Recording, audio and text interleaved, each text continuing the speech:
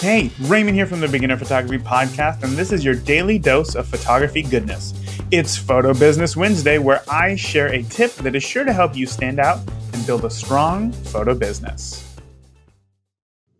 What else can you offer your clients? As a wedding photographer, I know most of my couples use their engagement photos for save the dates. So why not offer save the dates? Download a collection of 5 or 10 templates off Etsy or even create your own. And after an engagement session, mock up some of the samples and send them to the couple. Chances are they will see your hard work and initiative and buy your save the dates over creating them their own. This can also work for family holiday cards. Hey, I want to hear from you. I want to hear why you're passionate about photography. I want to hear about a recent success you had at a photo shoot. I want to hear about your aspirations in photography, and I want to hear and answer your photography questions. To call into the show anytime, day or night, just download the Anchor app for iOS or Android, and there you can leave the daily photography briefing a voicemail.